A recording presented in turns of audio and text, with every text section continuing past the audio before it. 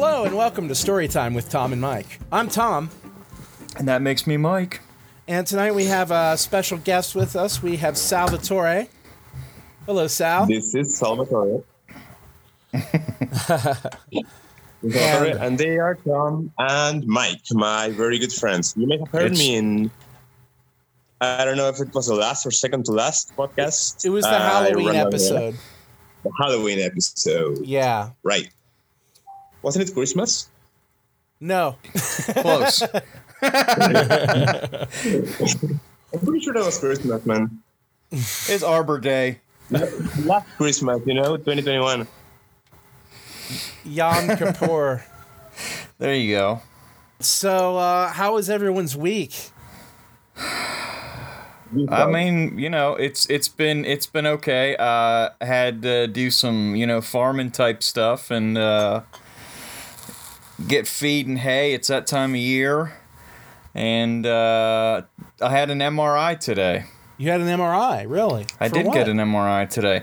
I have rheumatoid arthritis. I know I've shared that before, and my rheumatologist just wanted me to follow up and get one done on my back. Okay. It was quite an experience. Have you ever had one before?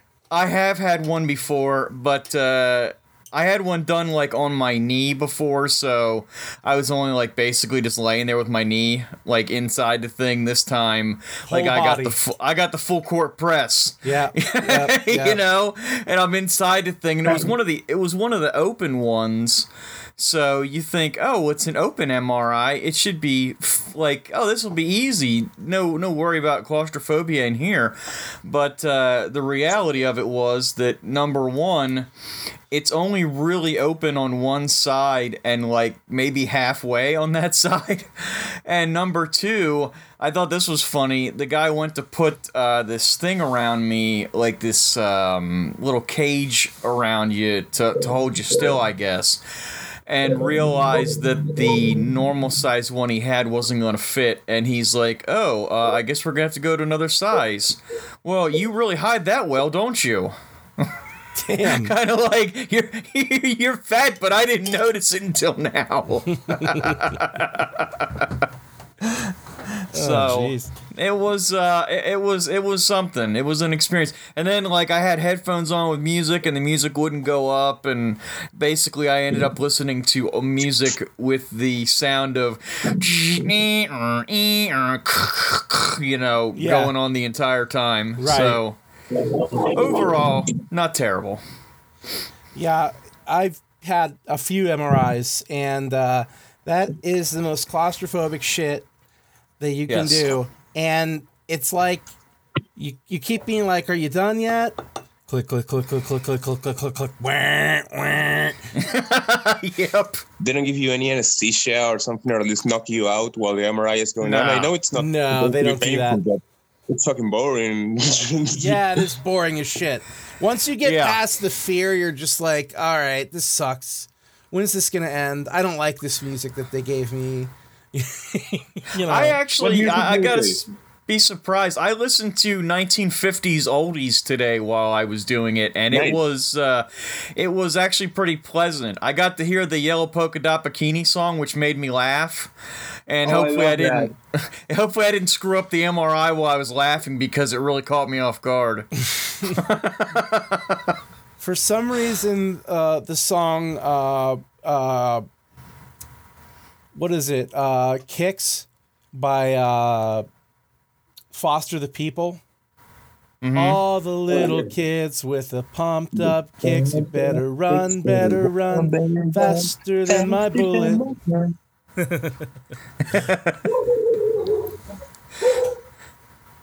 All right, who's got a dog loose in the house? Oh, believe it or not, that's not a dog in my house. That's a dog a block away from my house. Are you serious? That is the loudest fucking dog I've ever heard. Let me tell you a funny story. Here in Callao, there's very few. There's nobody in this neighborhood, nobody in this block who owns a dog. Okay, but the whole block takes care of a bunch of dogs. There are some famous ones like El Bardas, a really vicious fucking dog who's blonde and I don't know, scruffy haired. He looks like Dennis Hopper in Easy Rider, dog version. That's why they call him El Barbas, the beards. And he's beaten a couple of children, and around here, it's very common to have a problem with a dog, and several people want to put a knife in the dog. Several people want to stab the dog. And it's pretty common that dogs get stabbed after doing bad shit. But anyway, there was a really funny occasion one time when these animal services people came to give dogs like vaccinations, anti-rabies shots. Mm-hmm. And they knock on my neighbor's door, the father of the children, my mom teaches. And, they ask him, sir, we want to give the dogs here shots, and we need permission of the dog owners. And the guy just answers, lady, I would like to help you. I would like all these dogs to get shots because I'm worried that they may bite my children and give them infections or whatever. But I'm sorry to tell you, nobody owns these dogs. They live here. We are like their tenants. This is more their home than ours. So everybody feeds the dogs. Everybody takes care of the dogs, but they're no ones. No, nobody owns the dogs. They have no names. And I don't know if in America you have like a dog registration, like you give your dog an ID card. We have dog licenses, which are like these little tags that they wear. Yeah. Right. So they also came here to want to give the dogs those tags. And nobody wants to own up to owning a dog, They may let them in their homes, whatever, but the dogs are just citizens. And there's another strange particularity about Callao, which is if you walk around on a Sunday, you'll find every fucking dog in town sleeping the most comfortably. Just anywhere on the floor, they're fucking relaxing all day. Sunday is the day of dog rest. Weird, every dog gets his day. Dog and God are basically the same word backwards and forwards. So. And they both rest on Sunday. Yeah. Something there. I've heard of them for sure. So it was pretty shocking for me when I was working selling secondhand clothes, and the guy who owns the deposit that my boss kept her clothes in is like a really scummy guy, like this old jailbird. And one day, I'm helping him out, carry stuff in, and somebody tells him, hey, who do you think you are to stab my dog? And he's like, the dog bit me. I have the complete right to stab any dog I want. He's just a person. I was like, what the fuck? I told him, hey, you stabbed the dog? And he's like, of course I did. Fuck that dog. He's evil. I never expected to hear someone talk about a dog that way. It's like a dog soap opera. Yeah, really. Dasher, no! Yeah, man. The dogs are weird. There is a real dog soap opera, and I'm sorry to talk about dogs for so long, but I'm going to tell this one. That's awesome. Right now. Keep going. There's a three-legged dog around here. Aww. There's a three-legged dog around here. And I've got a story. I'm going to get a glass of water. Hold on. Sorry, sir.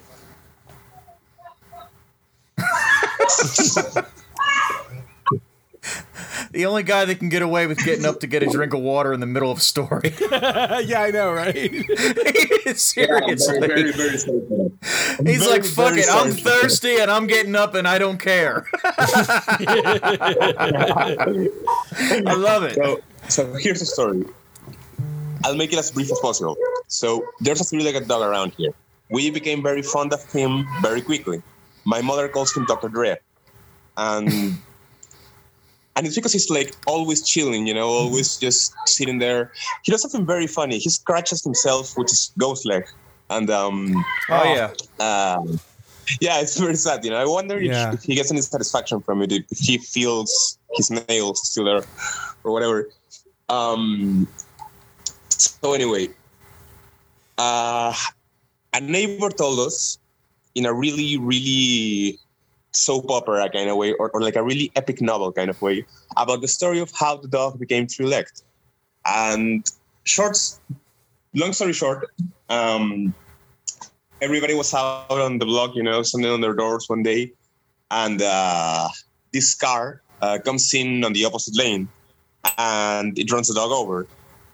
And they wanted to face him, to face the driver over it. He used to speed it away. So some animal lover was walking around the block, and they saw that, and they instantly took the dog to a veterinary and paid for separation, to sew up the leg. That was all they could do. And everybody around here thinks this person was some kind of angel, that they weren't really real, somebody sent by God.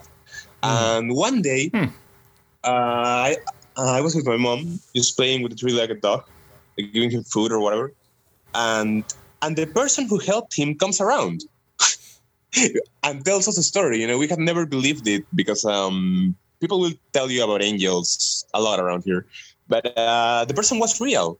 The person was real, and now every now and then they come and see the dog. But nice. That's the most melodramatic dog soap opera I know around here. Yeah, you do have some serious dog soap opera stuff going on around you right now. Every story is dramatic. I did as a child as well. I had an Alaskan Husky. One of my favorite dogs. He was called El Oso, the bear. And I remember crying as a little kid because one day the dog disappeared. And I was asking my parents, what happened to El Oso? What happened to El Osito? And a few years later, when I was like 12, my mother finally tells me, the dog got rabies. And a friend of your father took the dog, and he saw it was sick. And he thought, oh my God, there's no cure for this. And he shot the dog. Oh. And I just broke down crying, that was the first time. That was probably my first melodramatic dog story. And then when I was very young, I never liked my sister's dog, Candy.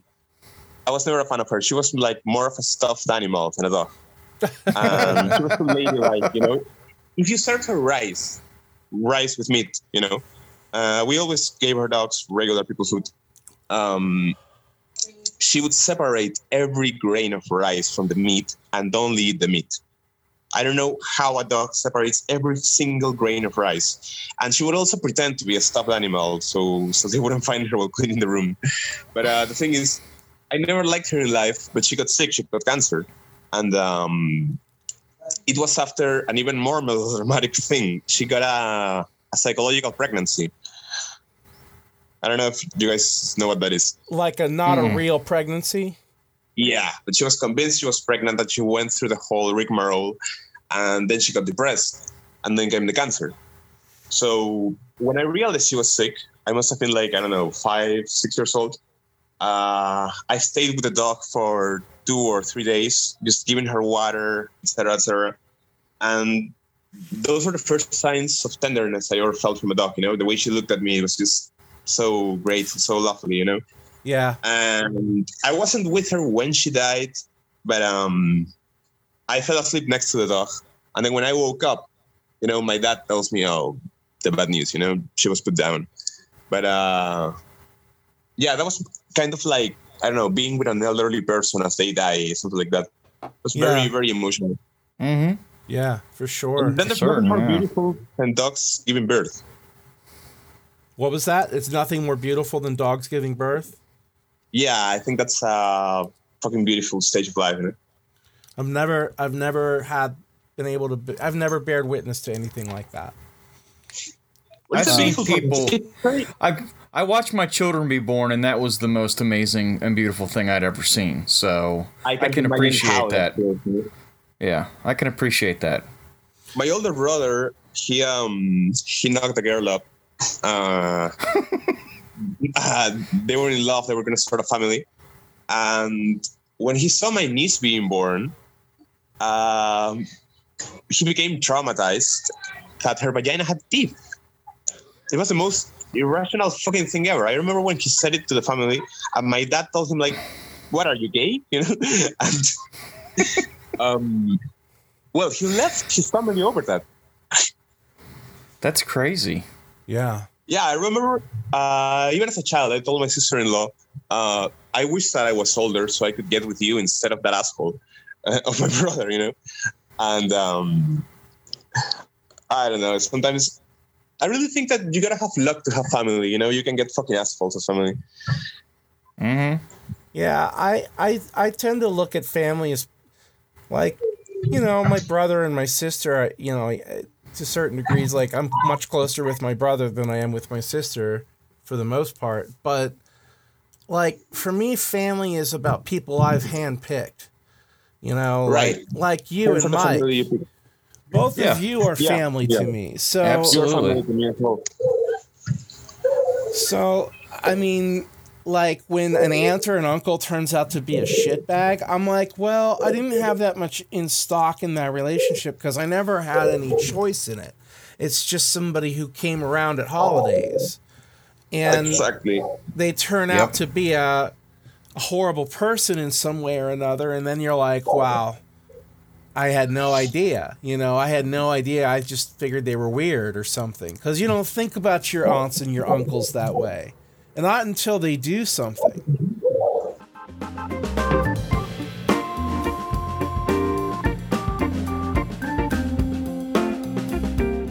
It's just interesting because I know we all have different ideas about what the afterlife is. Mm-hmm. I said in a previous episode, I think in the last episode, I talked about the time that I hit my head and knocked myself unconscious. And when I was in that unconscious state, I don't know if it was just a low-grade consciousness or like a dream state or what, but it was just this warm pool of blackness. And you would think that would be scary because you'd be like, I'll never get out of this. But it wasn't like that because time meant nothing there. Like, it was just timeless warmth and comfort. and I was like, I didn't want to leave that place. I was very reluctant to get up off the ground. My mother's had similar experiences. Like, she felt all the people she loved who were gone, you know, and she felt their love. And she didn't want to go, you know, and it happened to her in my arms once. She got bradycardia. That's irrationally low heart pulsations. Yeah. Her heart was beating every time less and less. And by the time I got there, it was at, I think, less than 30 BPM. So anyway, she said she felt completely comfortable, you know, and she was like falling into a fantastic sleep. And suddenly she feels my arms. And I was just like, oh shit, my son, you know, I can't go to this beautiful place. Right. Yeah. And I've told you my own experience, you know, when I was slicing peppers with a box cutter. I don't know why. And I was on some mind like the right thing. I was on some mind alterance, which led me to make that choice. That doesn't matter. But I sliced through my pinky finger and I lost like well over a liter of blood. Ooh. And I told Tom about this. When I passed out, you know, I remember I was on the bathroom floor, and my aunt was there, my mom was there, and this woman, this very high-class woman who was visiting was there. I remember that I was like feeling very weak, and I was telling her, "Lady, hey," and she was like, "What's wrong with you, Sal?" You know, and I'm like, "Lady, hey, are you afraid to see blood?" And she's like, "No, look," you know, and I showed her my bloody hand. She was there, and I saw like an old TV screen, you know, like rainbow colors fading into black. And then the image of the Lord of Divine Mercy, which was present in the room where I was born and in my childhood room, it appeared in front of me on the TV. And he was making the as above, so below sign. Tom pointed this out to me. He was making the as above, so below sign, and I was growing closer to him, closer to that image of Christ. And suddenly, I'm back. Let's use that. I wonder if you were approaching. That's wild. I wonder if you were approaching the Christ consciousness. You told me that the first time. Did I? That's not surprising. Yeah. That's not surprising. I think a lot of visual, like a lot of what we see when we have spiritual experiences, because I've had spiritual experiences on certain drugs myself. They definitely aid in getting there, but you can do it through other practices like meditation and breathing and yoga. All those things can get you there. Ways to get to places that normally take years. Exactly. It's an elevator as opposed to a staircase. I got that from an EMT interview. So yeah, I've had some what I would call spiritual experiences, and I always felt like I was getting in touch with a higher consciousness. Like something was deeming me worthy of hearing their voice at that time. And it's always fascinated me because I like the occult. I like weird. I like to know what's going on underneath the covers, so to speak. What's going on behind the scenes. And the occult offers a really interesting a really interesting insight into that world.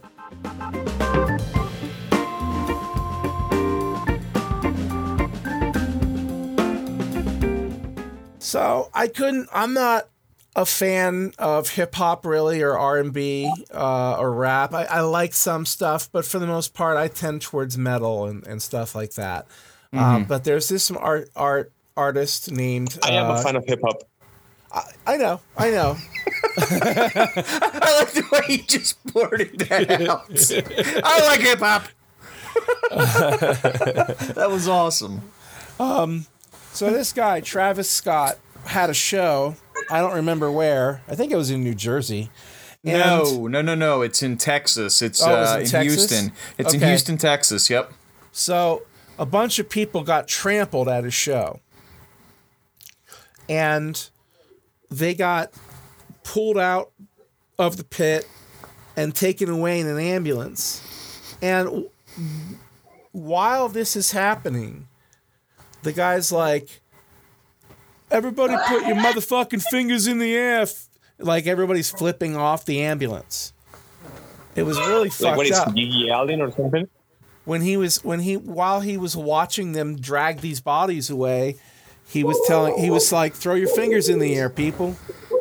Total sign he continued performing and rapping and singing and everything while all this was going on. Yeah, he didn't react at all. He could not even Mick Jagger was so scummy. Yeah, this guy is a total piece of shit. And then he put out a really, really lame apology video where it was like he kept holding his hand to his head like he was worried, but it was so obvious that it was just an act. Right, and and he's like, we're trying to figure out who's the families are. It's kind of hard, but we're trying to find out who the families are so we can, get them in touch with them and all this stuff. And he never once said he was sorry. He never once showed any remorse at all. There was no remorse. He was just stating what was going on. The only thing I can say is, as I watched him on the stage, my hands were clenched in fists of rage. No angel born in hell could break that Satan's spell. There you go. Yeah. He's going to drive down to the levee, but the levee's going to be dry.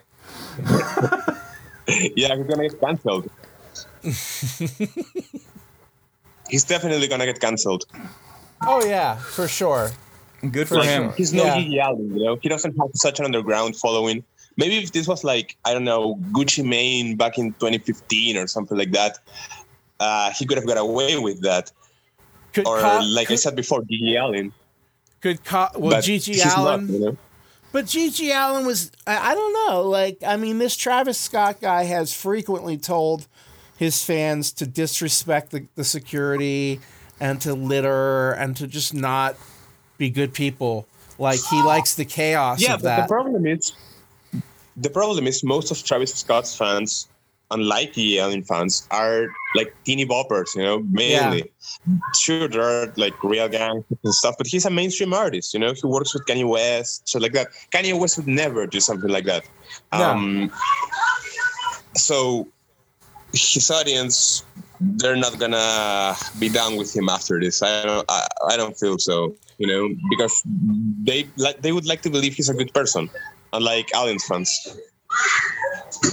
Mm.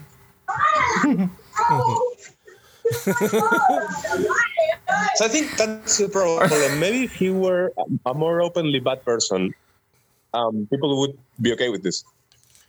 Yeah, I don't know. I feel like what just happened is a pretty good example of an openly bad person to me.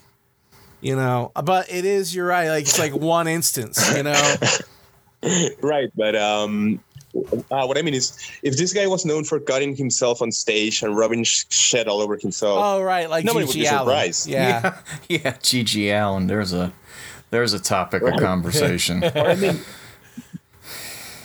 even if he was like one of the NWA guys, right. Salvatore, are there children in the room with you, or is that coming from down the block too? It does sound like that's children playing. That's children playing football outside my outside. Door. I don't know why because it is so goddamn loud. They're like the dog, man. Your whole neighborhood is part of this. I'm thinking of deactivating the audio unless I'm talking. But we're gonna call this episode Mr. Salvatore's Neighborhood. The really funny thing is, I suggested the impromptu guest appearance exactly because it was all quiet outside. Isn't that the way it is? Yeah. Isn't that the way it is? Suddenly, first the dog, and then I don't know why the kids started playing football. If I was like 60 years old, I would go out and be like, "Hey, you fucking kids, quit it! Get off my lawn! I'm gonna give you razor filled apples on Halloween." Razor filled apples. That's less effective if you warn people in advance about it. A year ahead of time. Yeah. Next year, you are fucked.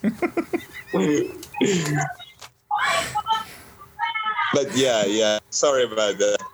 No, you're good. And I apologize. I meant to say it is Salvatore, not Salvatore. It's correct? Salvatore. Salvatore. Yes, yeah. I got to add the E onto the end of it. I did not the first time. I apologize. So, Mr. Salvatore's neighborhood. So you have a friend called Stephen. If you realize I mispronounced that, Spanish speakers can't do the voiceless S. I say Stephen, not Stephen. The most common is snake. Language. Well, I feel very stupido for saying it like that. Yeah, man. Spanish is just as messed up as English. The rules are fucking weird. Still, English is pretty weird. I mean... Yes, it is. How can you have so many words that sound exactly the same as other words but are spelled differently and have different meanings? Yeah. Lead. Spanish fucking too. It's like lead, lead. What are other words that do that? Because there's a ton of them. Like where, like, I don't know, it reminds me of Japanese kanji script. Because, like, each and every single one of those symbols has, like, oh, this has a downward slant to it, so it means this. And this is an upward slant, so it means something totally different. And then even their pronunciation is like that, where it's like, if you say one thing, like if I said the word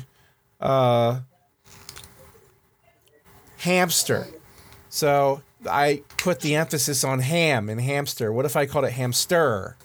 All right, well, we know that it means the same thing, but let's say for the sake of this argument, hamster refers to a kind of ham soup that you stir a lot. You know what I mean? Like, that's how Japanese is. It's like the enunciation of the word completely changes its meaning. So it makes it a hell to try to translate. Speaking of Asian scripts, Tom, you should really find out what your tattoo means. I know. Yeah, He's afraid to know what it means. I am afraid to know what it means. You know what it means? I'll tell you what it means. It means get a fucking cover-up tattoo. That's what it means. There you go. Cover-ups are abortion. Cover-ups are murder. Don't get a cover-up, man. Cover-ups are cheaper than laser. That's all. Less painful too. Hey, it looks good. You know, that's all that matters. Yeah, I guess, but it could just be an expression of personal freedom, in my opinion. I recently had an idea, you know. I don't think... I was drinking with an old sailor in the block, and he takes his shirt off. I had never seen him with his shirt off. And he has this, like, a bunch of stick and pokes, you know, really horrible ones. And I'm like, oh, hey, did you get those with a needle? And he says, yeah, I don't get tattoos anymore because I tried one with a machine, and it didn't hurt. And you know what? I get that, though. As a person with tattoos, I get that. Because there is a kind of satisfaction, like, in having sat through however uncomfortable that was. Yeah. Like the one I have around my forearm, I had to jack my arm back and rest it on my elbow and throw my hand way back and have it resting on a stool. And my whole arm went numb. And I had to sit like that for like an hour and a half. And it was just maybe not that long. It was at least 45 minutes. And I'm just in agony. Like, I didn't even feel the needle. I was just in like, God, my arm is so uncomfortable. I really want to move it. And nothing you can do. So there's like a rite of passage kind of thing that goes with tattooing that a lot of people subscribe to. When I gave myself my... a leg tattoo, my second leg tattoo, the LAMF, like a motherfucker. I did it to my machine, and I had never practiced with a machine before, you know, not on my skin, not on orange, not on anything. And I went far too deep. And then I went on a coke binge. So, and then a few days later, I decided to do 5 taps of acid, you know, and it was the first time we got real acid. Were all these things connected? Yeah, I didn't sleep at all in those days, you know. And the only reason the artist let me use his machine was because I had given him half an X pill, you know, and he was totally unable to continue tattooing me. So I was like, okay, I'm gonna do one on myself right now. Yeah? So I thought my leg was gonna fall off. It was all red. I couldn't walk. I couldn't take a shower, you know. I because of the acid, I had forgotten how to eat, how to sleep. And there was an after party going on at my place. My cousin had invited all these fucking people, and there was like, somebody help me! What the fuck? What is the moral of this story? Don't give yourself a tattoo because it'll lead to acid, or what? Well, finally, no. The moral of the story is don't get a tattoo and do a bunch of drugs. Do a bunch of drugs to get the tattoo. But don't keep doing drugs after you get the tattoo. There you go. You know, finally, one very good friend, sadly I don't see him anymore, my buddy Gianfranco, decided to have pity on me. And he sent his girlfriend to buy me a cream. It was called silver diazine or something. When I poured a pan of boiling hot oil over my foot, I used the same cream. And this cream is amazing. You know, it has like cellular particles, I think. And when you apply it, you can see your skin regenerating in front of your eyes. So that was amazing on acid. I'll bet. I bet it was. I am becoming. You're like, but I had seen it sober before, so I knew it was real. You're like looking at your foot and going, I am becoming one with the universe. I can feel its power running through my veins. When I burned my foot, I was sober, sadly. But it really cured my leg that time. It was fucking... I could have easily lost my leg very, very easily because I went so deep with the needle in there. Yeah. Like I felt my knee bones. Oh. Ouch. Yeah. Yeah, that sounds terrible. Horrible. horrible, horrible. But on ecstasy, the pain felt like pleasure. It's hard to explain. No, I can kind of understand that because the way your nervous system gets sort of jacked into different pieces like that when you're on MDMA or anything like that. And the funniest thing was this was a Donkey Kong pill that's got like I think 300 milligrams of MDMA in it. That's a very high amount, and we had split it, so we each had about 150. And while I was so excited giving myself a tattoo, the artist was just sitting on the corner, smoking weed, saying like, no, leave my machine alone. What are you doing?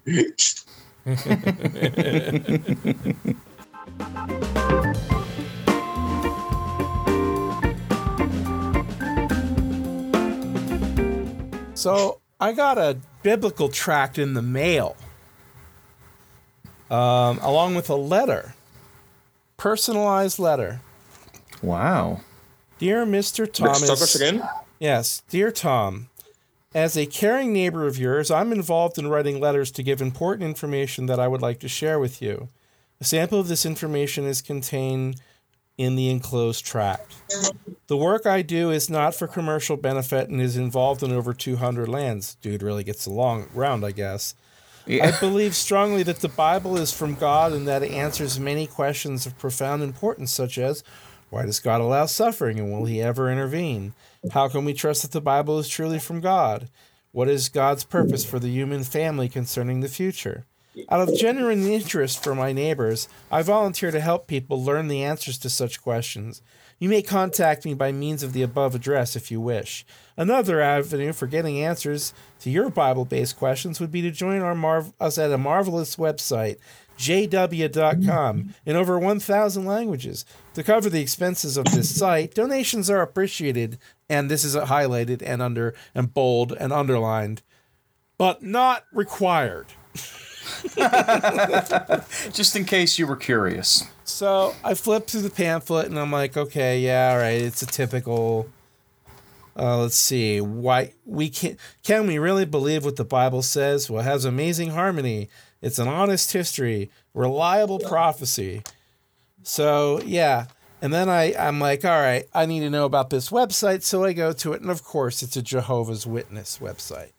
So I don't know how I got on their little mailing list, but maybe I'm difficult to deal with at the door. I feel like that's probably what it is. Because when you come to my door, yeah, and when you come proselytizing to my house, I don't play friendly. I'm like, yeah, close the door. My mother used to tell every Jehovah's Witness who knocked on the door, hey, I'm sorry, we're Satanists. Or, hey, I'm sorry, we're Muslims, we're terrorists. Yeah. If you ask them have you found Jesus? Like, no, I'm still looking for him, but I think he's in my attic. I like the name Jesus. At the Institute, they always told us nobody in English is called Jesus. But there was this kid, Jesus, in my grammar class that everybody called Jesus, including the teachers. Yeah. They just bullied him, calling him Jesus so much that he was just known as Jesus. And that boy was Jared Leto. Yeah.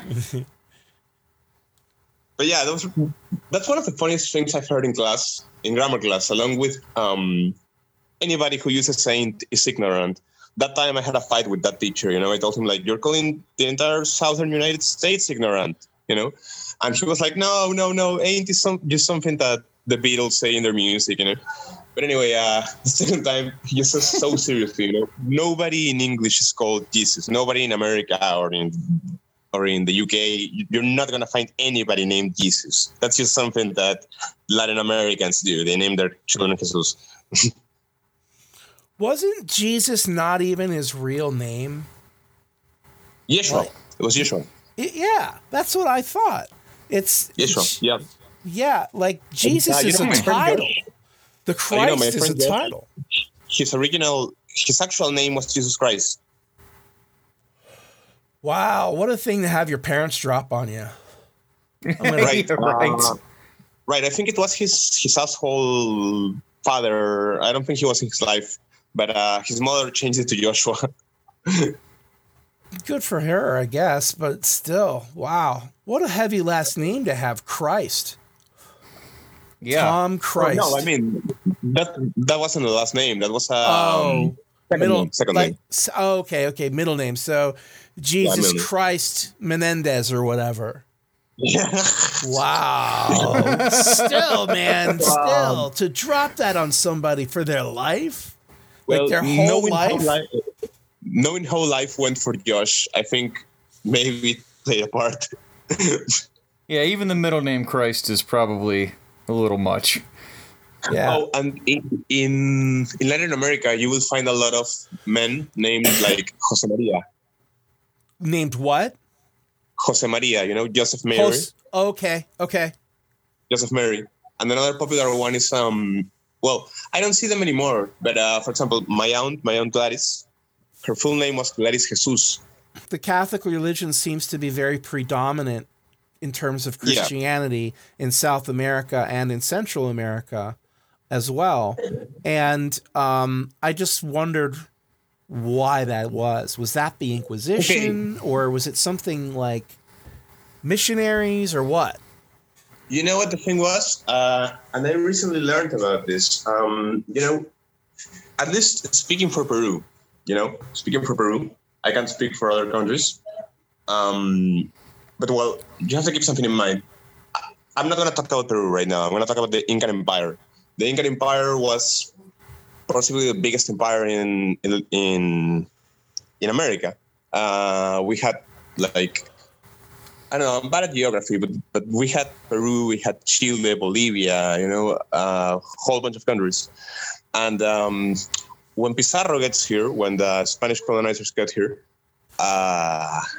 they were Catholic. Yeah. And the Incans, their kings, their emperors, thought they were gods on earth. They had a lot of gods. The mountains were gods to them. The sun was a god to them. The sun was the biggest god. And they believed that the sun's son had come to the earth and populated the earth.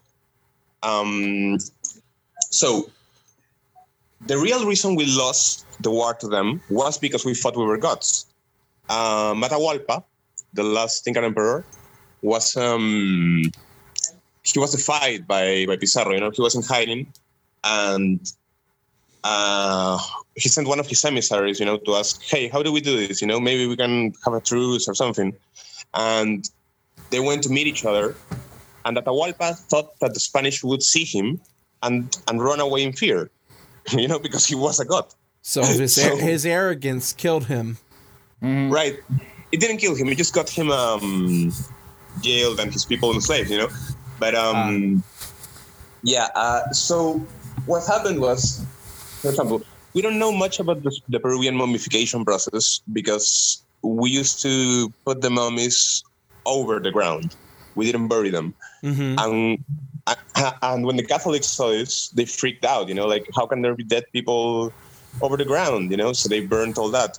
They burned a lot of evidence for religion. And what happened next was, in the Caribbean, they syncretized it more with African religions. That's how Palo was born, how Voodoo was born, all of that. But here in Peru, in the Andes, they united it with what was left of their moral codes from Incan society, So they kind of created their own version of Catholicism. I've talked to you about that. Like,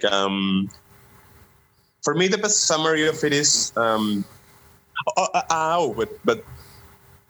to really answer the question, what it boils down to is when we weren't accepting Catholicism, the Spanish did a really smart move. They took a schizophrenic girl, Santa Rosa de Lima, Saint Rose of Lima, and they said she had stigmata. She was widely suspected to have self-harmed. But they made a Peruvian saint. And then they made a black saint, San Martín de Porres. So by canonizing nationals, they gained their trust. That's how it happened. And well, I can't deny it. By now, Catholicism and Christianity are a bigger part of our culture than any pre-Columbine religions were. It's really interesting in the United States, at least, and probably in other parts of the world too, but definitely in the United States, there is what are called Christians. But the thing, no, listen. No, I meant the quotation marks were obvious. Yeah. Well, what I mean when I say that is that you've got the Episcopalians, the Methodists, the Catholics, here too.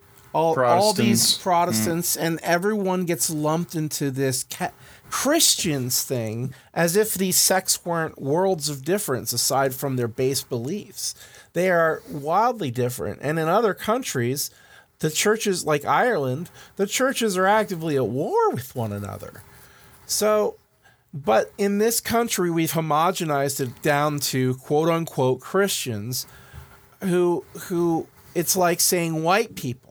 Well, white people, there's a lot of different types of white people. There's European, like there's French, there's, which they're sort of all skinned off sometimes. You've got like Belgium and the Netherlands and Finland and England and Ireland and all those nationalities, all those various, genotypes, I guess you could say, all get labeled white. It's a way of giving them supremacy, though, giving them dominance, because it's like white Christians. Well, we're the majority, Yeah, by design. Because we skewed the numbers. We played games with statistics, and that's what it all is: lies and statistics. Yeah, those sects are wildly different from one another, Mm-hmm. And even like an American Catholic and a Peruvian Catholic, they're gonna be wildly different people, For example, sure. Well, first off, I don't think you guys are worshiping Buddy Christ. Yeah. You're not worshiping the white guy who looks like a hippie from the 60s. Yeah. Yeah, I think the way, for example, and as a counterexample to Buddy Christ, in the Highlands here, it's very common to worship a brown version of Christ, Mm-hmm. Like they make their own images. There's also our version of Saint Francis, which is called Taita Pancho. Taita is like a word like saying, comes from Quechua, but it's like saying, I don't know, pops. And okay. And Pancho is like what Tommy is to Thomas. Okay. For Francisco. So they just made this more accessible, friendly saint that they worship. Well, that is the hallmark of Christianity in my experience and in my readings. They have classically taken bits and pieces of religion and sort of refined them for groups. Like they did that with the pagans. They went to them and said, like, look, you can keep all your festivals, just call this God your God. And that's what ended up happening. And so that's why we put Christmas trees in our house in December and string them up with lights. That's why we have a Yule log on the TV on Christmas Day. Yeah, I was recently very surprised to learn that basically the image of Mary that was adopted by the Russian Orthodox Church comes from an ancient feminine deity that actually boils down to the cult of the planet Venus. That doesn't actually surprise me at all. Or a particular star, I think. I got to Googling Morning Star and the origins of the world. Is it Sirius? Or because I think the dog star is Sirius. It is a pretty serious star. It's not comedic at all. Not at all. Ha ha. It's serious. But Yeah, I think that's like the North Star, isn't it? Or am I getting those mixed up? Yeah, something like that. I wish I knew the constellations, but yeah, I can think of something funny to talk about. I'm a boring guy. I'm a very boring guy. No, you are not. Not even close. Normally, Dude, all the information you just spilled on us was amazing. Yeah. thank you very much. I've said this to you before, I think, and I think you've demurred in the past when I have, but you're smarter than me. And I don't say that about a lot of people because He's never said it to me.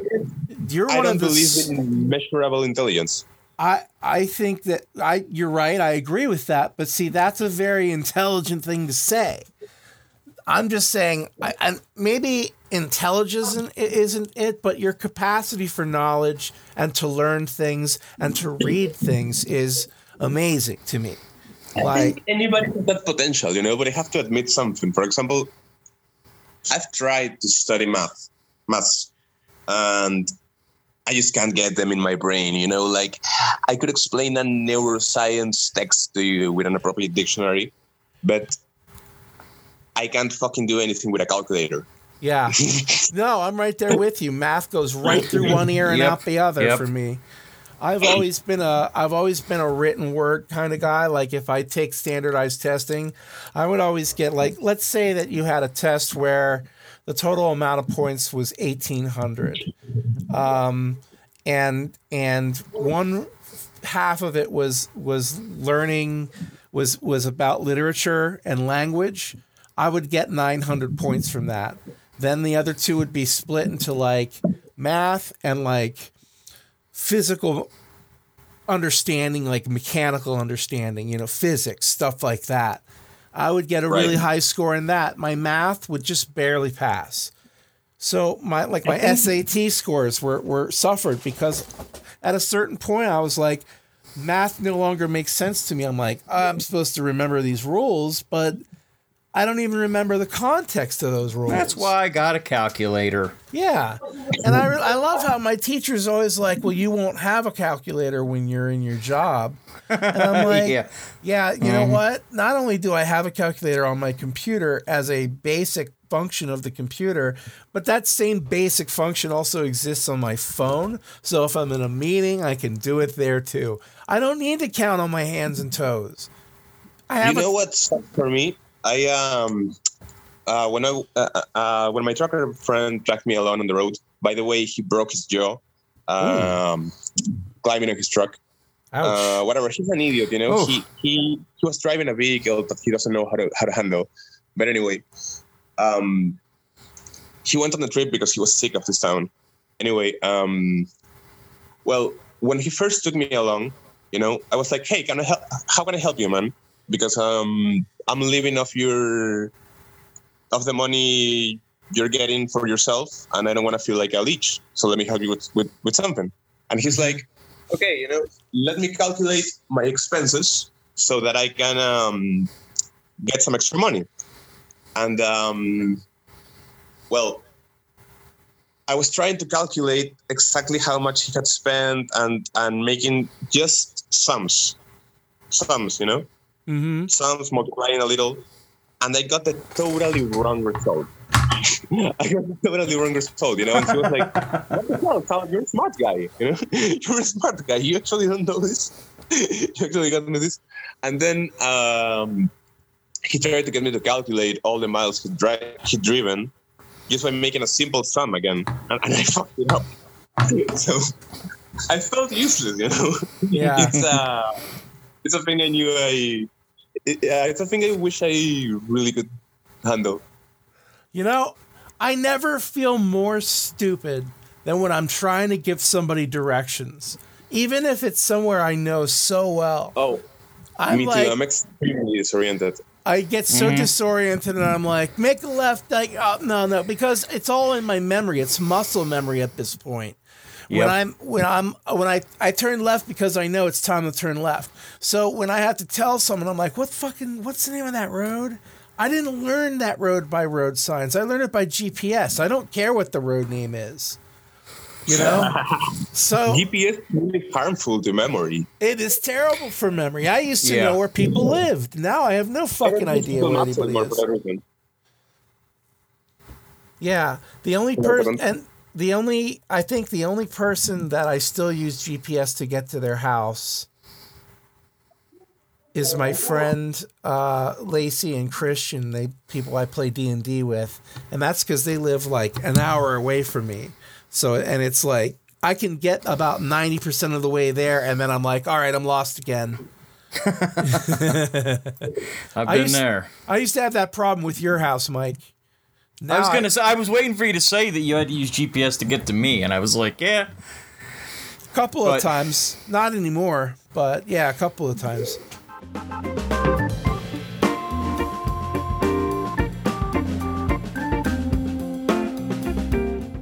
I used to walk around Google Maps on all the time, and it fucked me up.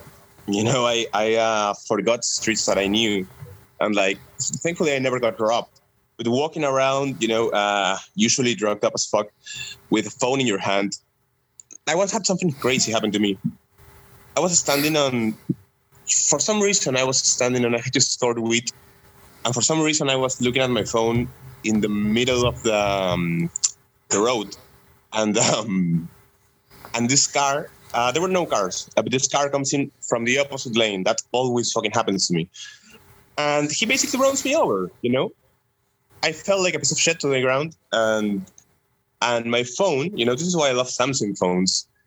My phone had been crushed under the wheel, and the case was cracked. You know, the screen was okay, thankfully, but I had to get up, and then I see another car coming. So I had to pick up all the parts of my phone in like, 2-3 seconds, and get the fuck out of there, you know, so I wouldn't get run over again. And I couldn't stand, you know, I had been hit really hard. So I was sitting on the sidewalk, just putting my phone back together, and it still worked. That's worked. Fucking insane. Yeah, that's fucking amazing. But I'm more surprised that I haven't been robbed.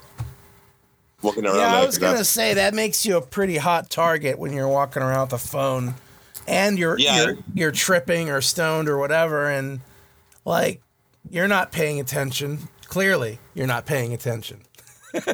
That's a perfect storm right there.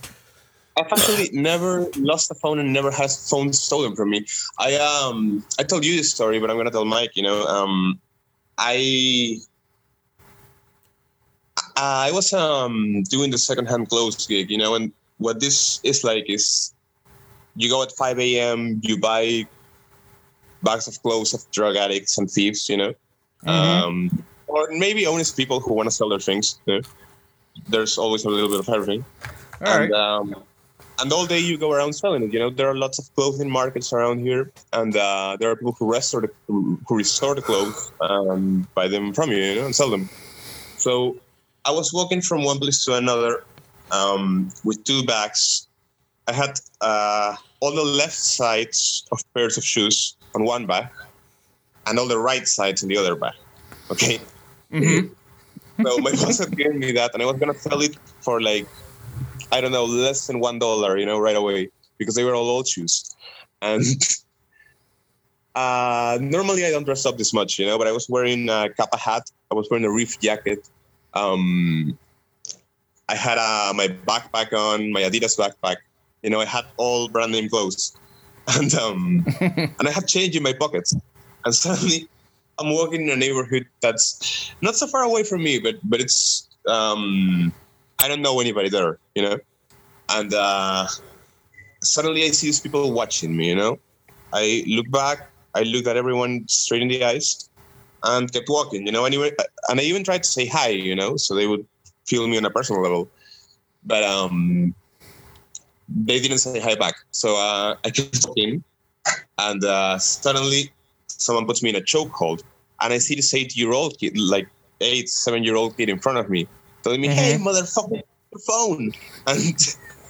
And there was another adult behind me, you know, and they're like, give us the phone, we're gonna shoot you, motherfucker, you know? And one of them pulls down my jacket zipper, and I suddenly just scream, you know?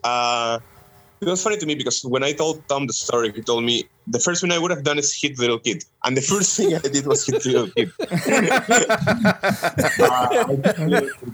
And I used to scream, you know, hey man, you're stealing, I'm selling things, you know, I'm trying to get by just like you know, you're not gonna rob me, you know. And I managed to get away from the guy who had my zipper, and then he puts his hand in my pocket full of change. And he doesn't take anything, you know. I screamed so fucking loudly and so strongly, you know. But for some reason, they just didn't touch me at all, you know. And then I turned around and I hit one of them on the face with the bag of shoes. And I told them, hey, keep this, you know. And I gave them one bag of only left sides of shoes. I was going to say, only a one-legged person would benefit from this. Yeah. Yeah. Then the funniest part was when I made it to the market. I saw this guy smoking weed, and he was laughing at me, you know, like telling me, "Hey, why do you even come on down here? Nobody knows you, you know." And I'm like, "Oh no, I'm from such and such, you know. I am from Callao, you know." And fuck these people, you know. They don't let anybody work, you know. It's fine. They can steal, but they should steal from people who aren't here. He's like, "Yeah, man, you're right. Sorry, you know. I'm gonna recommend you." What's your name? So I make it to the second-hand clothes market, and I was not aware at that moment that there were only right sides of shoes in the bag I kept, or that I had given them the other single pair one. So you both got screwed. Yep. So I tried to sell it to somebody, and he looks at the bag, stares up at me, and goes like, "Are you trying to scam me? Somebody just almost robbed you, and you're gonna try to scam me? You know, have some respect for the people." And I'm like, "Oh man, I'm sorry, I didn't know." It was fucking hilarious. But yeah, that was funny. I have been robbed thrice in my life in Lima, which is supposedly a safe city, but never once in Callao, you know, which is like, I don't know, New Orleans. New Orleans is not a safe city by any stretch of the imagination. Right, that's what I'm saying. You know, Callao is like New Orleans. Lima has been compared to California a lot.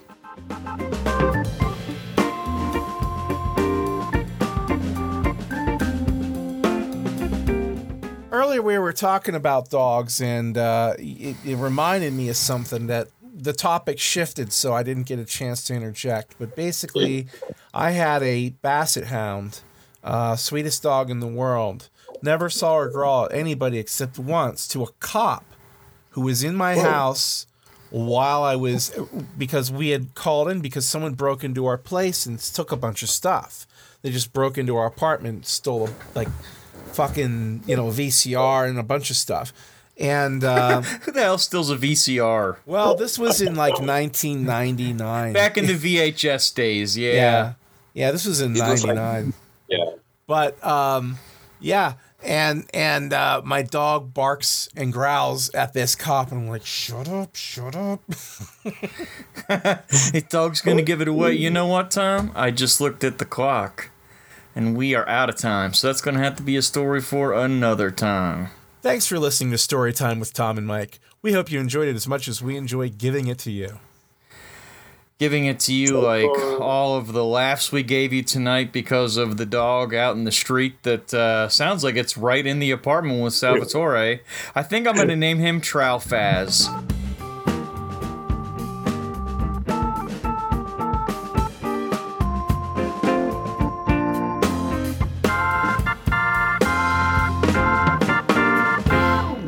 You're the fucking best at the names. What was the one you gave your son, like Mr. fucking... Oh, hold on. I got that one right here. The best name I've heard in my life. I got his nickname right here. I'm not going to stop recording until I'm done with this either. All right, we'll keep this as a bonus. Yeah. Ferguson Pom Pom Fuzzy Bottom Kitty Kitty Boom Boom Jenkins.